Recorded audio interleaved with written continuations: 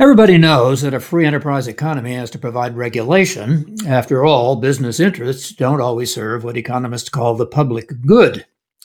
So that means that influencing government policymakers and regulatory agencies is a business all in itself. But despite what we hear about the swamp on K Street in Washington, lobbying is only part of the story.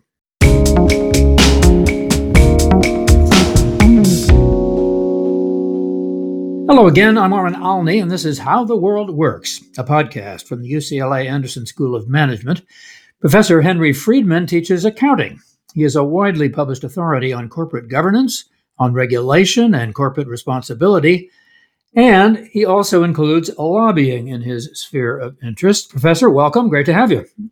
Thanks very much. Really happy to be here. Happy to talk with you. You're interested in how the influence business is structured and how companies decide whether to hire lobbyists and whether they get what they pay for. Tell us how it works. Yeah, sure. There's a couple dimensions of that. So my interests are both in how firms decide whether to hire lobbyists, how they decide to try and influence the regulation that applies to them, but also how governments can structure the regulatory framework in a way that maybe either limits or encourages that sort of lobbying or policy influence activity. So a couple really interesting areas are both how firms decide how to influence the regulations that apply to them, whether that's through hiring external lobbyists, doing their own lobbying activities, meeting with regulators, things like that.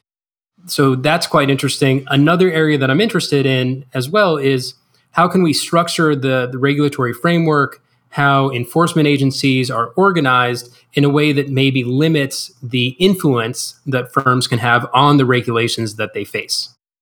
How did you, as an accounting professor, get involved and interested in this? Certainly, the way that accounting rules are set is a setting where you've got a lot of different parties trying to influence the way that the rules are crafted. You've got the Financial Accounting Standards Board trying to figure out what are the best rules in terms of trying to get investors to have as much information as possible, but not imposing too much of a burden on the firms that have to produce financial reports. So as an accounting professor, I'd say my interest started really in thinking about how do the various parties like preparers or firms, investors, and others, how do their interests or preferences get reflected in the accounting standards making process. And once my co-author and I started going down that route, we really got into a much broader literature on how are regulatory policies or enforcement policies chosen by society. A lot of research assumes that the regulator is trying to maximize the utility or the happiness in the economy, make everyone as well off as possible. There's another stream of research that gets into these lobbying activities, thinking about the regulator as a more party or group of people who's trying to make decisions in a way that any of us would make decisions, where we've got incentives and there's potentially conflicts of interest, and we're subject to influence from various parties. Maybe we don't have complete information. So I just think that there's both the really interesting link to how accounting rules are set, which is important as someone who teaches accounting and has to explain why do the accounting standards look this way to first-year MBA students when it's not always super intuitive. So it helps me think about that. But then in general, just thinking about how are regulations set as an applied economist, so how are rules set, how are regulators choosing how to balance the interests of various parties. So just trying to tackle a few things in my research related to that. And inevitably, you came to talk about lobbying. Did you have any preconceptions about lobbying one way or the other before you began?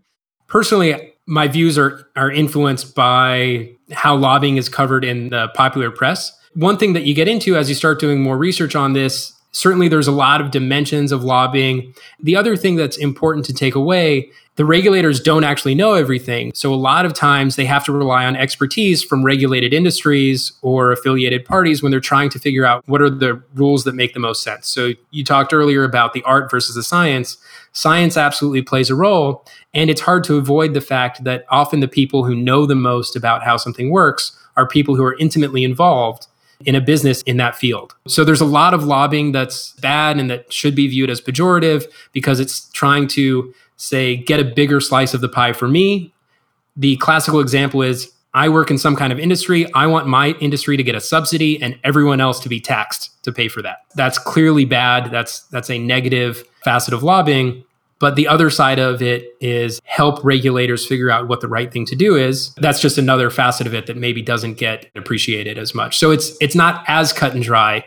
The ability for experts to help regulators figure out what the right thing to do is shouldn't be discounted too much. How do they decide, and what factors do they need to take into consideration when they're either going to do it themselves or hire somebody from the outside? Just like any other economic decision, it makes sense to think of this as a cost-benefit analysis. If it's the type of activity that a firm's going to be engaged in time and time again, then odds are they're going to have their own in-house people who are doing it. It becomes effectively a fixed cost for them.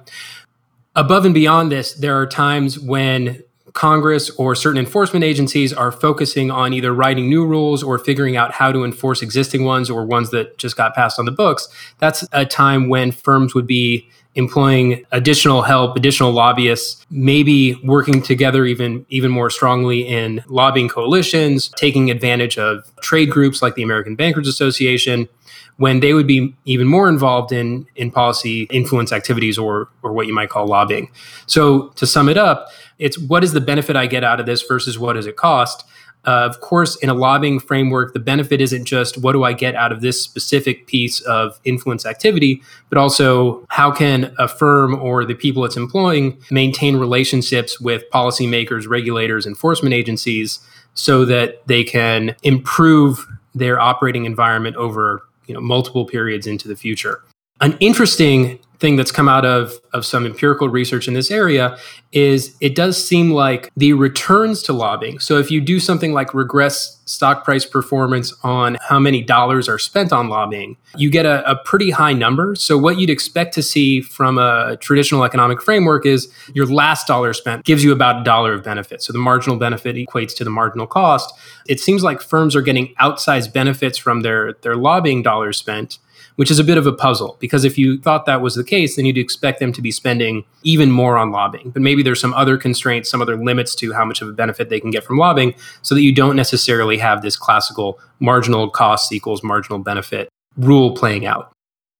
You said there at the outset that sometimes regulatory agencies and sometimes the Congress are getting ready to take action. How does a business know that? How do you find out that your business is about to be regulated and that maybe it's time to get the lobbying effort in gear? I think in a lot of these cases, it's public information. So certainly after the financial crisis, both houses of Congress were working on writing Dodd-Frank. That's a time when the American Bankers Association, various banking lobbies, various banking coalitions, other interested parties representing non-bank financial institutions like real estate or insurance companies, it was easy to see that this was a focus area for Congress just based on reading the Wall Street Journal any given morning, listening to President Obama's speeches around the time.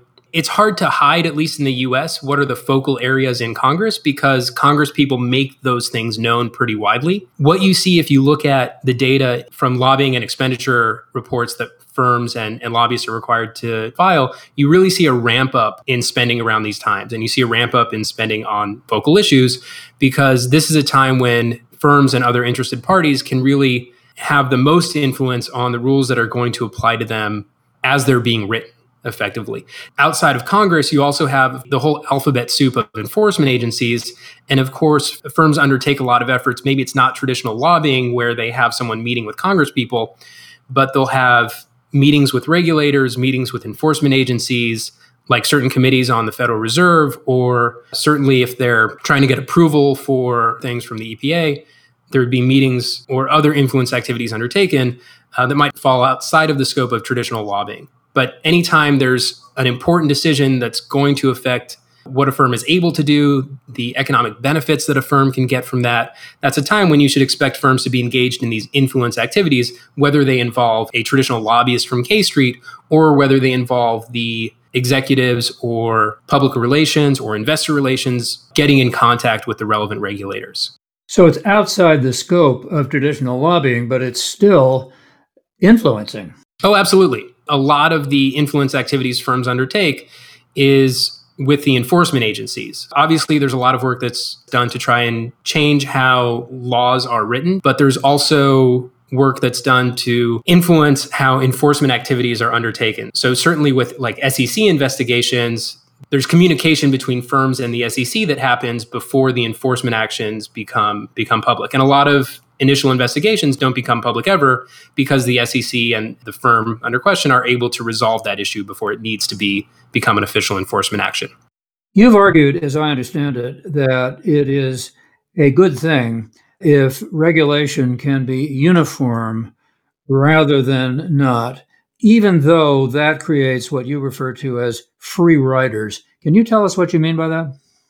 Yeah, actually, the free riding is the mechanism that allows it to provide a benefit. And really, it's because having more one size fits all or more uniform regulation causes firms to free ride on each other's lobbying or influence activities. So because they free ride on each other, everyone does a bit less. So the regulator is less influenced by what firms want and is able to set rules and regulations that are more in society's interest as opposed to benefiting firms at the expense of society. It's specific to a setting where you've got firms seeking regulation that is privately beneficial to them but socially harmful. So something like lax environmental standards. So what's an example of a situation where a regulatory agency took the broader perspective and regulated everybody in the same way so that there might have been free riders, but that overall you had a healthier situation? Yeah, I think this is something that we're seeing a bit more in the accounting setting. So I'm an accounting professor. One of the reasons I'm interested in lobbying and influence activities is because I'm interested in how the accounting rules are set. A lot of people think they're very cut and dry and just clear rules, but really there's a lot of differences in how they can be applied in any given firm's situation, and those situations can change over time. So there's a lot of discretion, there's a lot of variation. One thing that the U.S. accounting regulator, the Financial Accounting Standards Board, as well as the International Accounting Standards Board, IASB, they've both been pushing to a large degree towards more principles-based accounting standards where they say, here's the general principle that you should apply. It's the same principle for everyone, which might be considered a more uniform way of thinking about the accounting standards. So now when say GE tries to influence the FASB, the Financial Accounting Standards Board, to change how they can account for things like long-term care liabilities, maybe it's going to be a little bit harder to change that because they would have to change the principle that applies to accounting for long-term liabilities. And that would be harder than, say, changing a specific rule for how to account for insurance liabilities related to long-term care in a given situation when the insurance regulator in your state says you have to do X, Y, Z. And that's an area just where the push towards more uniformity in how firms should, in general, apply accounting standards might lead to standards that's a little bit better than having, here's a rule for companies that are doing things one way, and here's another accounting rule for companies that are doing things another way. And just to tie this back, the information that firms provide is another example of something like a public good. So once it's out there, it can potentially benefit everyone. It's non-exclusive. It's obviously costly for some firms to provide, but it's something that provides a benefit above and beyond the benefit that it provides to those firms only. When there is uniformity, does that mean there's less work for accountants? No, not necessarily. So I think most frequently they describe how firms have to calculate a specific number and the minimum that has to be disclosed. And certainly there's no shortage of opportunities for firms and managers to provide more information. Above and beyond that, maybe this is veering a little bit, but this issue of principles-based rules, that requires a little bit more judgment in terms of figuring out if a firm and how it's applying a given accounting standard is applying the principle appropriately. So actually moving towards a more uniform principle-based set of standards, making sure that companies are applying principles appropriately requires judgment, and judgment takes time. It takes thought. So it's not just ticking the boxes, which is something that could potentially be replaced or automated much more easily. Your accounting students will be happy to hear that, and I'm sure other accountants as well who are listening to this program. So, when is the public good best served? If you have uniformity, are you likely to have stronger regulations or less strong regulations that might not be as good for the public? Yeah, that's another great question. So I think a lot of that comes down to what is it that the regulator is trying to do? Whoever's writing regulations, if you assume that they're trying to do things that are in the best interests of society, then having that uniformity can reduce the incentives for firms to exert these lobbying efforts that push the policy away from what's best for society. I don't want to omit the fact that there's a reason that regulations are not just one size fits all. There is substantial heterogeneity between firms.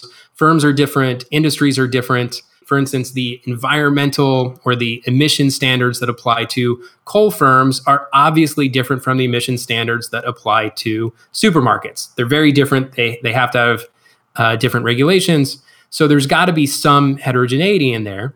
So striking the balance, it's not a issue of should you go 100% to uniform rules or 100% towards having total heterogeneity, having totally targeted regulations at each firm in each different situation that they might find themselves in. It really is a balancing act. And unfortunately, I don't have much to say beyond that, just that the role of academic applied economists is often to point out how various economic forces, how various frictions might influence the quality of decisions that are made by, say, regulators.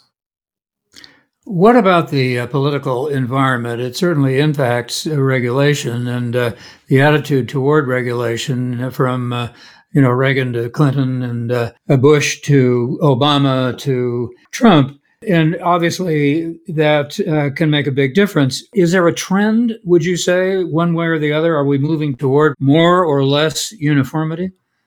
I don't think there's been a general trend over the last however many years. I think you have some settings where there are pushes towards uniformity, like in accounting over the past 20 years or so, with the shift by at least some towards more principles-based accounting standards. On the banking side, you also might have seen a shift towards a bit more uniformity. In the wake of Dodd-Frank, one of the regulators, I believe it was the Office of Thrift Supervision, was eliminated and their responsibilities got rolled into the Federal Reserve and the Office of the Comptroller of the Currency. So you had a reduction in the number of regulators, so a reduction in the number of different rules that could apply depending on who your regulator is.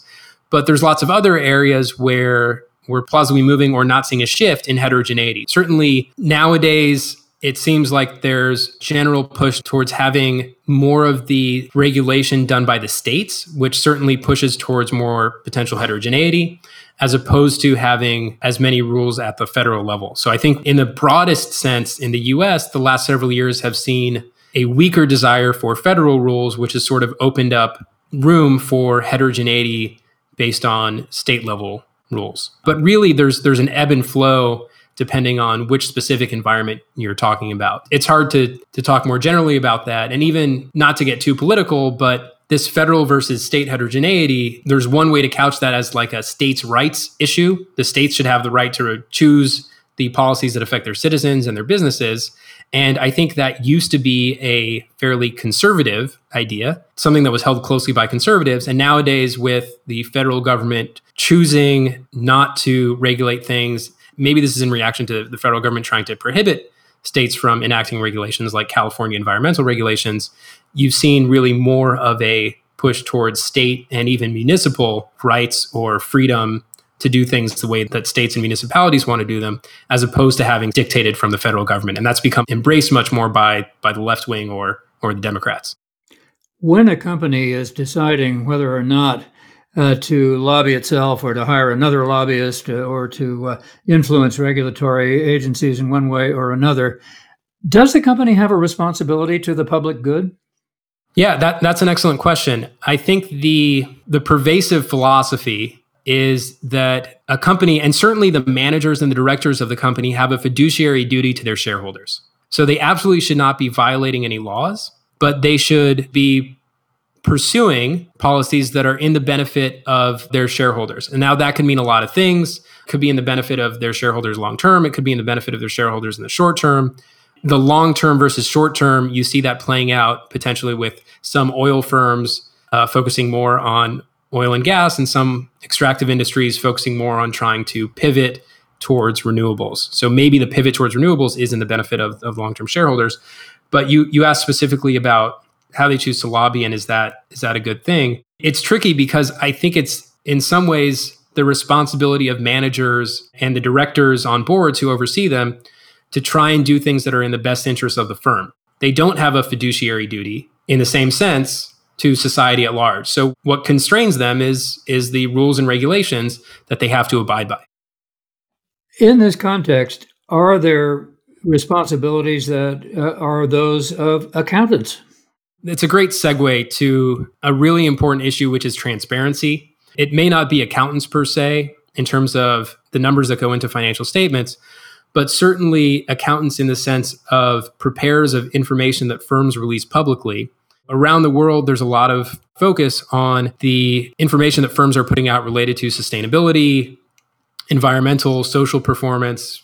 Governance comes in there as well, but certainly environmental and social performance have been getting rightly a lot of attention recently. Now, what's the role of transparency in this framework? Well, really, it helps provide information to regulators, to public interest groups who might apply some sort of pressure, maybe to customers who have some say over where they get their electricity from, maybe to employees who say, I am less willing to work for a company that's doing things that are bad for society.